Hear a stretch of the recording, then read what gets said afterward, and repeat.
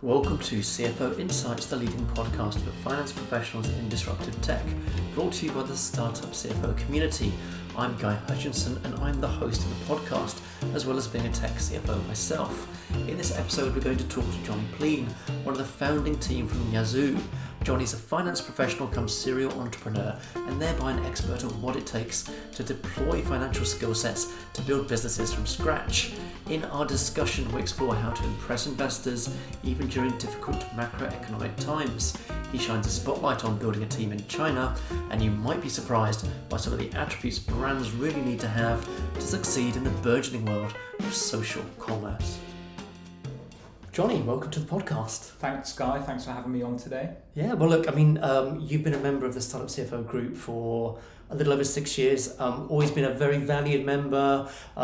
Really enjoyed the talk you did a few years back and seeing your amazing journey, right? Because you've had a finance career, you founded Pouch, which you exited, and now you founded your brand new business, YASO. So great to have you on the podcast. We love to talk to people who kind of bridge this world of finance and building new ventures as a founder. Great, thanks for having me on. So what do you want to talk about today? So why don't we dive into your background, right? So I've just sort of alluded to broadly what you've done, but maybe talk for like 1 or 2 minutes about the kind of things that you did in your early career and how that formed your vision for founding your first venture, Pouch. Great, will do. So I studied economics and Chinese at university. Took a gap year after uni after getting a job at Ernst & Young doing corporate finance. Lived out in China for 5 months. Came back and started this job. Very quickly realised that EY wasn't a place for me. I think on my first day on the job, my line manager said, "Why are you here?" And I said, "I'm here to qualify to go off and start a business." And she said, "No, you want to be a partner?" I was like, "I don't." And it was a tough 3 years from there. But I qualified, and as soon as I qualified and was able to leave, I left and set up Pouch. So Pouch was a browser extension that automatically sourced voucher codes. We grew it to about 150,000 users before exiting to a company called Global Savings Group in 2019. Great lesson, great journey, amazing experience, and the fact we exited as well for more than we put in was a great result. But I always knew I wanted to move on and do something else. So I got back in touch with a few people that I'd met on my startup journey in my early career at EY. And I got back in touch with 2 guys, Adam and James. I met them at an EY China Trade Day we put on back in 2014. They both studied Chinese at Oxford University together, and they were running an agency called Tong, T-O-N-G, that specialised in doing the marketing of Western brands into China. I met them and I wanted to make a small investment into their agency, but they didn't need my money. They bootstrapped the business to 7 figures. They'd always been profitable. However, they did have an idea for an e-commerce venture that built on their 10 years of market entry knowledge for Western brands into China. Very scalable, huge market opportunity, but they didn't have the same finance and startup and fundraising ops background that I had. So we thought, actually, rather than me making a small investment in their agency, why don't we set up this new e-commerce venture together? We weren't sure what it was going to be or what it would look like at the time, but that spark of an idea is now our new e-commerce venture, YASO.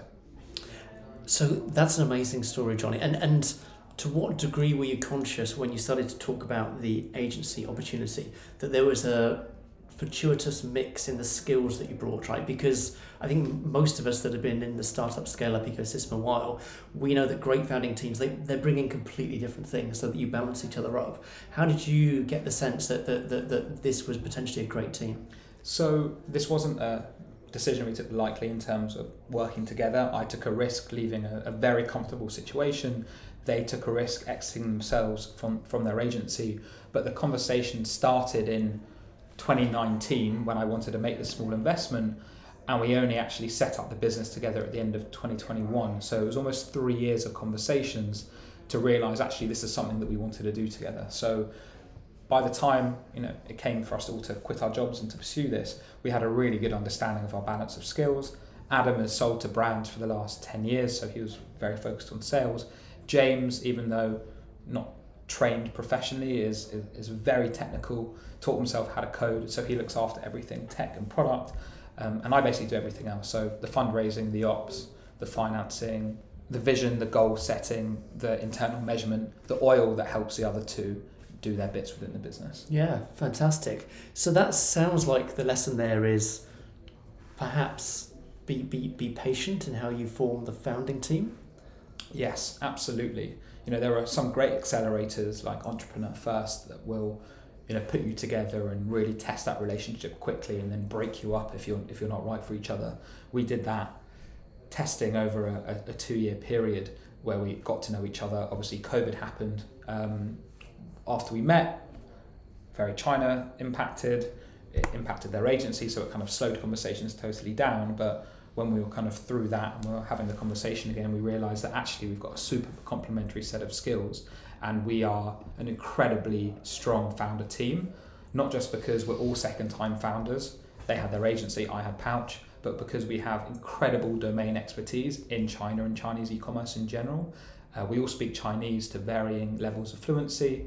I'm the least, I can have a conversation, order food, read some basic documents, but Adam is super fluent. He can translate Chinese legal texts and hold a conversation with anyone on any topic. So you'll be hard pressed to find a better founding team than the three of us for this space. And that's why we were able to raise our pre-seed round without a product or without any revenue.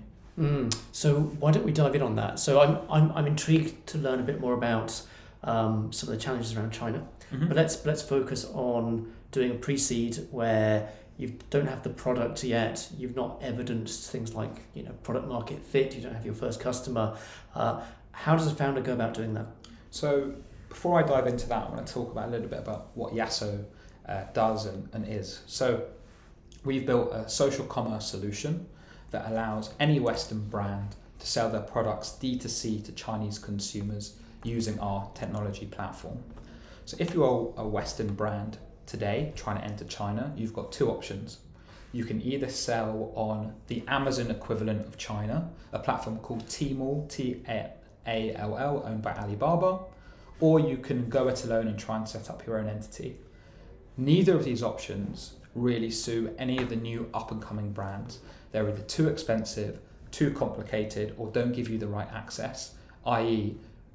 your products are hosted on one platform, let's say Tmall, but all the attention are on platforms like Little Red Book, WeChat, Douyin, which is TikTok, the social commerce platforms where Chinese consumers are spending most of their time. It's the equivalent of saying I'm going to build a massive business only on Amazon, but actually all the eyeballs are on TikTok, Instagram, and Facebook.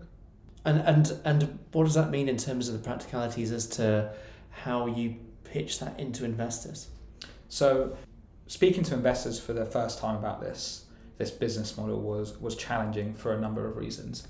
Firstly, we're a UK company, our network is within the UK angel and VC space, but most UK funds know nothing about the Chinese market, which is surprising given that China is the largest consumer market in the world. It's so crucial for our economy and the global economy, but most people know next to nothing about it. It's a glaring gap. Absolutely. And what we realised is people fell into three categories. People that said, Jonny, we back you, we know what you did with Pouch, Adam and James are fantastic, we love what they've done with Tom, this is mainly angels, I'm going to invest. Or we had people that said, I know nothing about China, I don't want to touch it, I'm out, doesn't matter about your background. And the main group of people were, I know nothing about China, but I'm interested, tell me more. So that means you need to spend time explaining the market dynamics of Chinese e-commerce and why our solution is great to fix those issues for brands.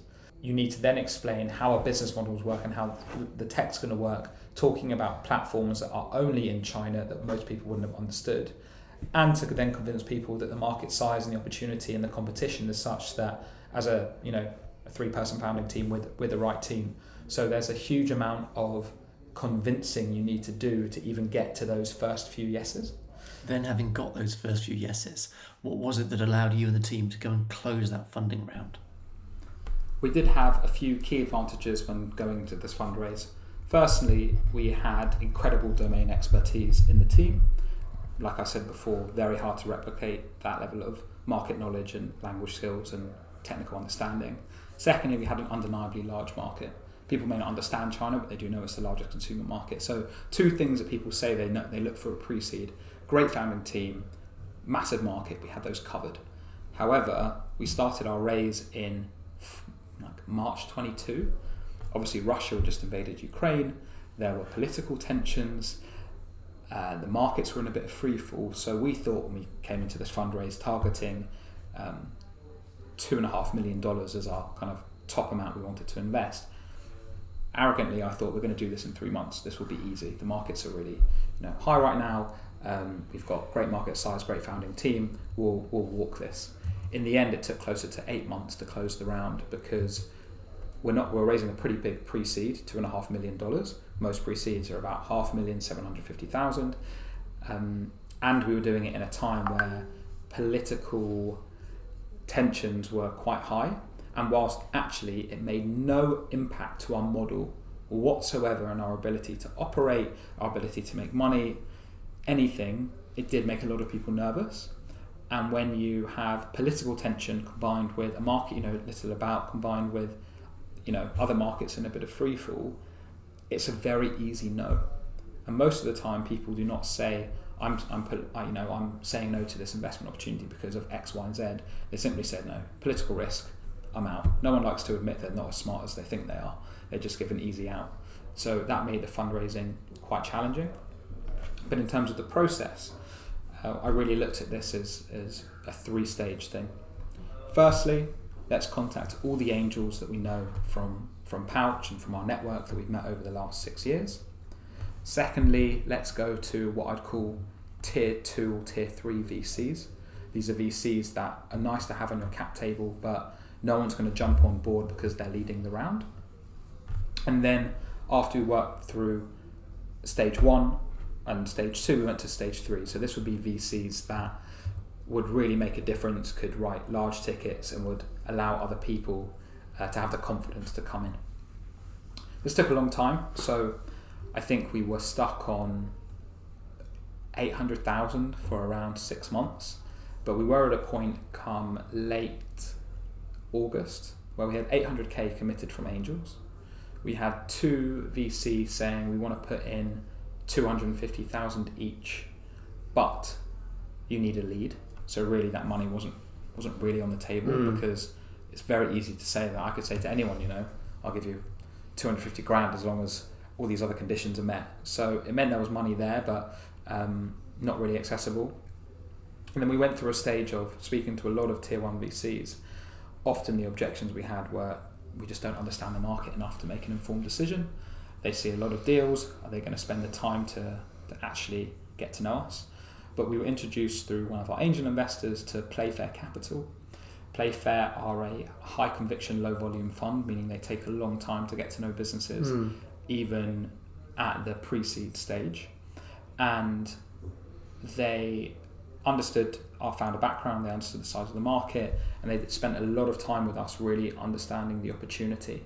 And because we had the data from the agency, because we had other examples to point to of like great execution, we were able to convince them to lead the round, not after they said no. So Chris, the MD of Playfair, actually told us no, and on the follow-up call, rather than just hear some feedback points, we told him all the reasons he was wrong and why they should still invest.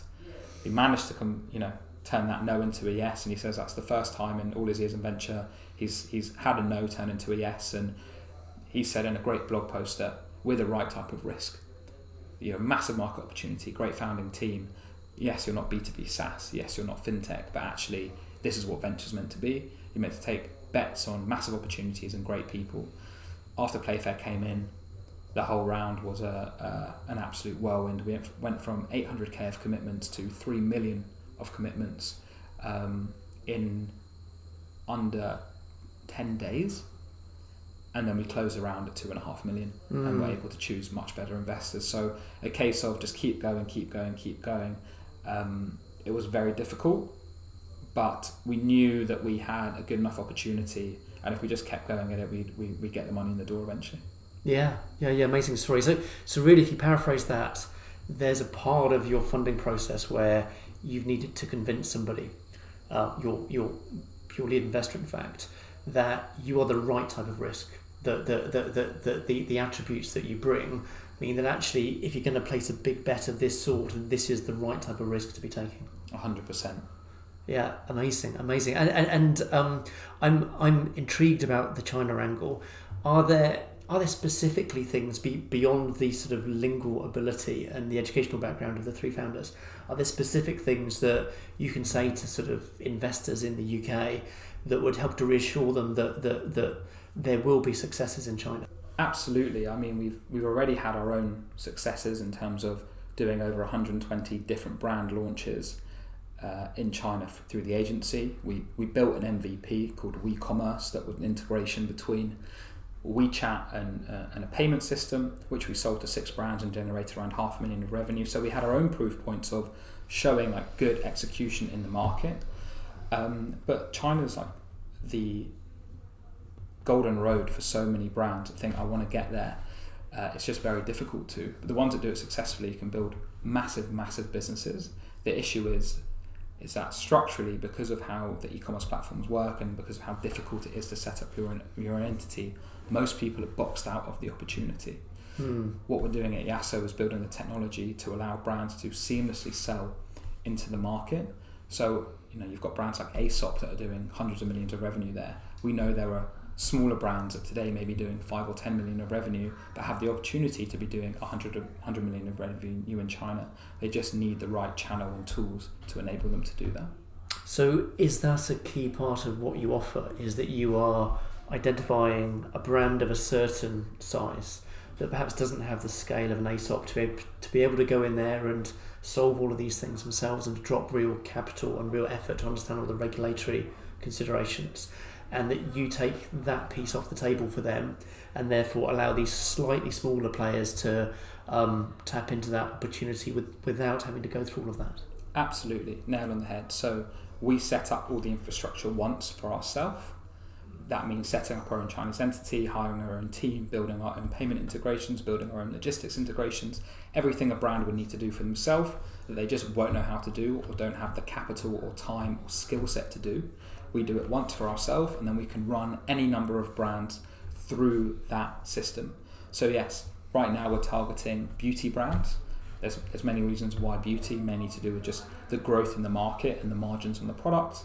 But we believe there are beauty brands out there that are doing 5 or 10 million of revenue today in their home market, but have all the right product ingredients, the right packaging mix, the right price points, the right brand to be 100 million plus revenue businesses in China within only a few years.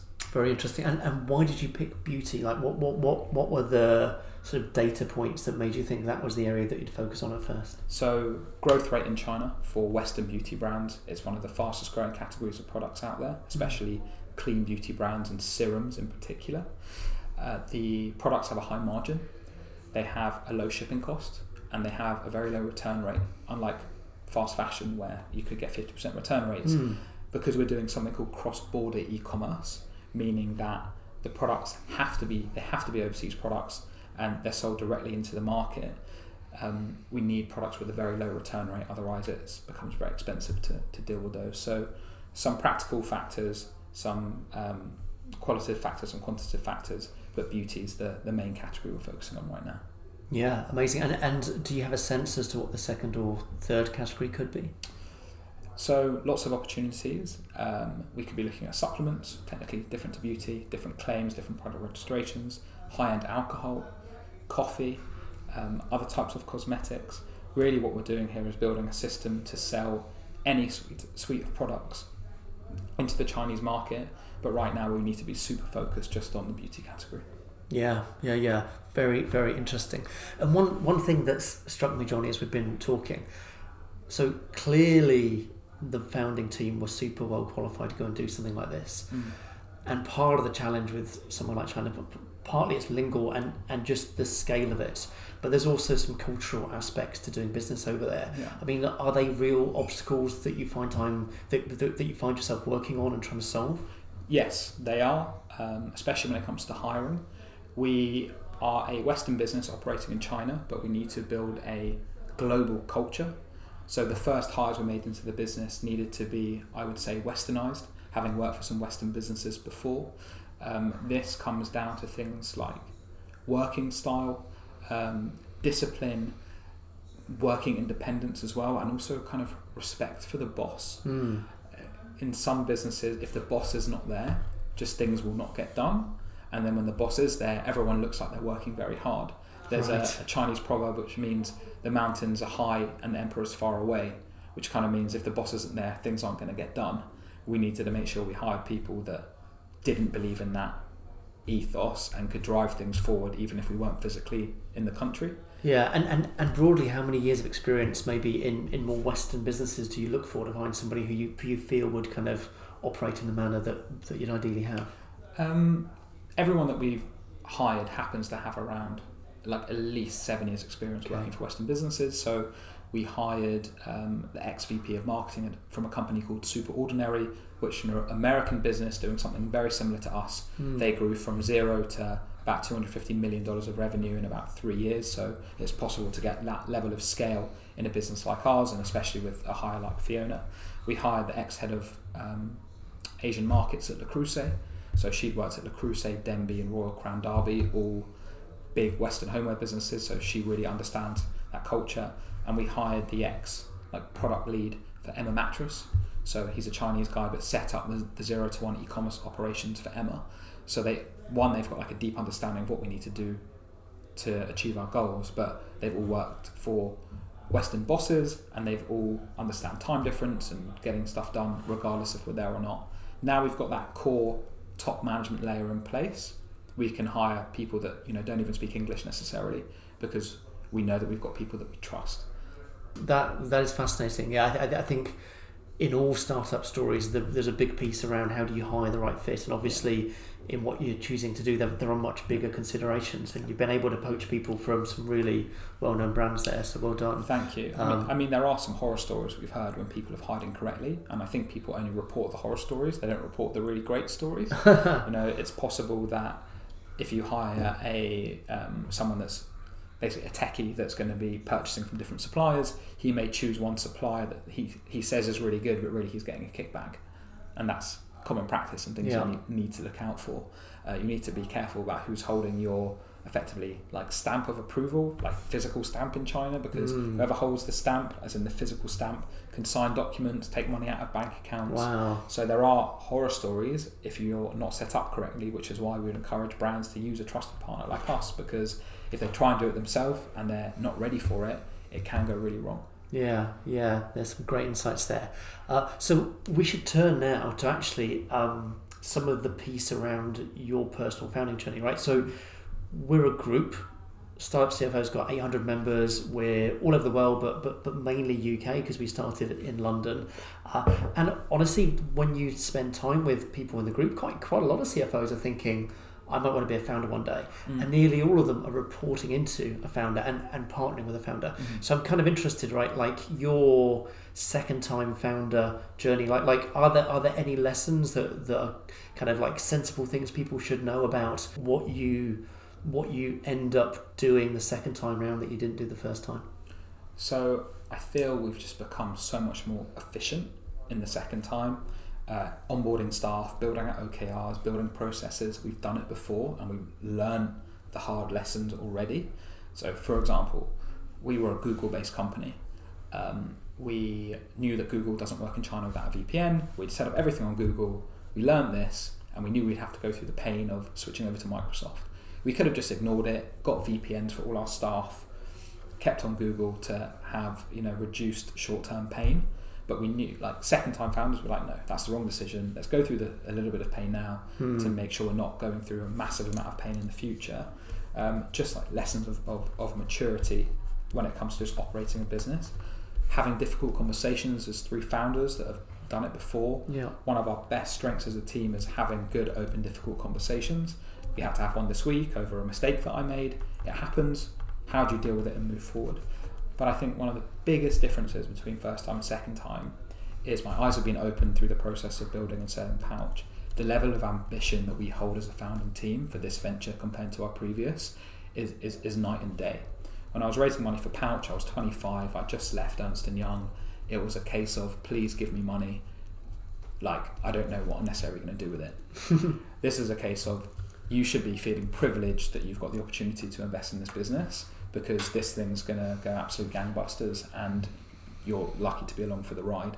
And it's that mentality shift that comes with experience that has just allowed our ambition levels between the first and second business to be totally different. Fascinating. So really, as you get more experienced as a founder, you shouldn't really worry that some of your ambitions could be huge. That's okay. That will help to drive you through. Be open to taking pain now, and see if you can build that kind of chemistry where you don't sweep stuff under the carpet when it doesn't work out. Be very open, be very transparent. Do what a finance person might call a post audit. Absolutely. We had a post audit this week. Break it down into stuff that didn't work.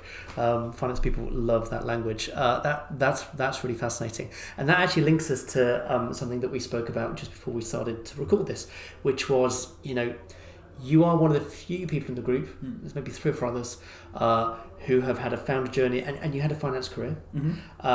And we have, as I said earlier, a lot of people on their finance career where a big part of their job is to partner with the C-suite, particularly with the founder. And founders are made up of really different stuff compared to CFOs in the majority of cases. And you've kind of been in both camps. So, you're not at the stage where you'd have a CFO yourself yet, but you will do in a year or two's time, no doubt. Like, what do you think the lessons are for CFOs to optimize what they can bring to partner best with a founder? It's a great question. Just to dive a little bit more into my background before I answer it. So I was a chartered accountant, but I worked in corporate finance, so I never actually run the books or done any analysis. I was an Excel monkey at EY, which was fine. I learned a lot of good discipline there and a skill set that allowed me, I think, for Pouch to not worry about the finances. But it was a much smaller enterprise than what we're trying to build now. I know that I'm going to have to hire a CFO for YASO, because I'm still learning about dual entity accounting and managing two entities. So if I was thinking about how can a CFO partner with a co-founder or a founder effectively, it's thinking about why are you being hired? You're being hired to run a process that the founder probably doesn't know how to do. So be confident that you've been brought in because there's a skill set that's lacking. Or if this founder knows a little bit, they won't know as much as you as a professional CFO. So you need to be, founders can be, I guess, they think they're right. They need to have conviction in their ideas. To be a good CFO, you need to be able to put a founder in their place and say, you're actually wrong, and come in with any data points that you can do to show them why they're wrong is really important. And I think you're also there to remove any headaches from process. So to partner with me effectively, I brought you in because there's this whole area of the business that I don't have time to operate, or I don't think I can do as well as you. So making sure that you're there to remove headaches and you're there to make the founder's job as easy as possible to grow the business is really important. Yeah, so really it's you're looking for the person in that CFO role to persuade with data and to sort of bring some structural things that might not be in the founder, but to bring them in a persuasive manner. I think so. Yeah, you're there to. I mean, everyone uses the term value add, but you are there to cover an area of the business that the founder just doesn't have an eye on, and need support. But if they've hired you, you must be good at what you're doing. If you believe in the business, you must be good at what you're doing. So having that confidence to know that actually, if I see there's something wrong, as long as I have the data to back it up, I should never be scared to bring this forward and explain the situation. And then on the other side, if you're bringing in a professional CFO, the ambitions for the company must be pretty big. You must be growing pretty quickly. To help the founder build the plane as it's flying is going to be very important as well. So if you've come from a Big Four audit background, you're not going to have the same processes in place.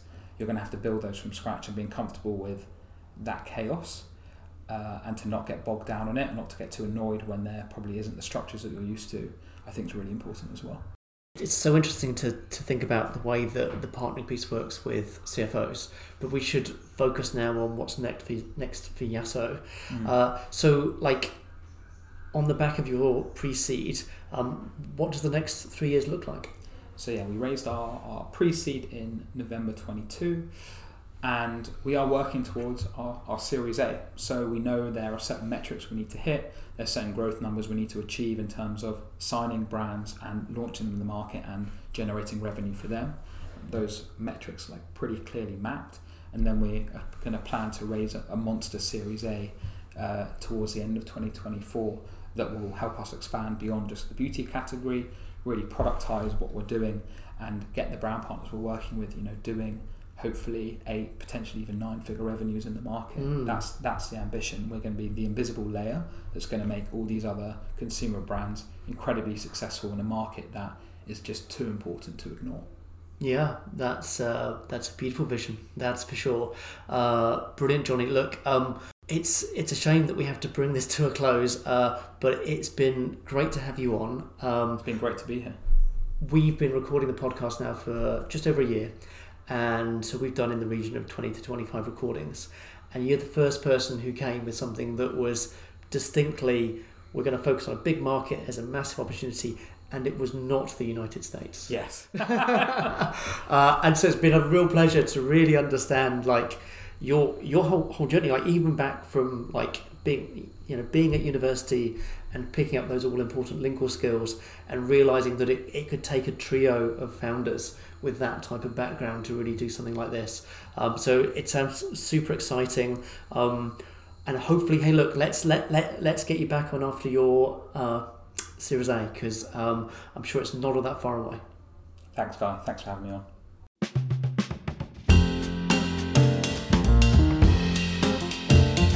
You were listening to CFO Insights, brought to you by Startup CFO. If you're a finance professional working in disruptive tech and would like to join our global network, visit our website, startupcfo.tech, to learn more.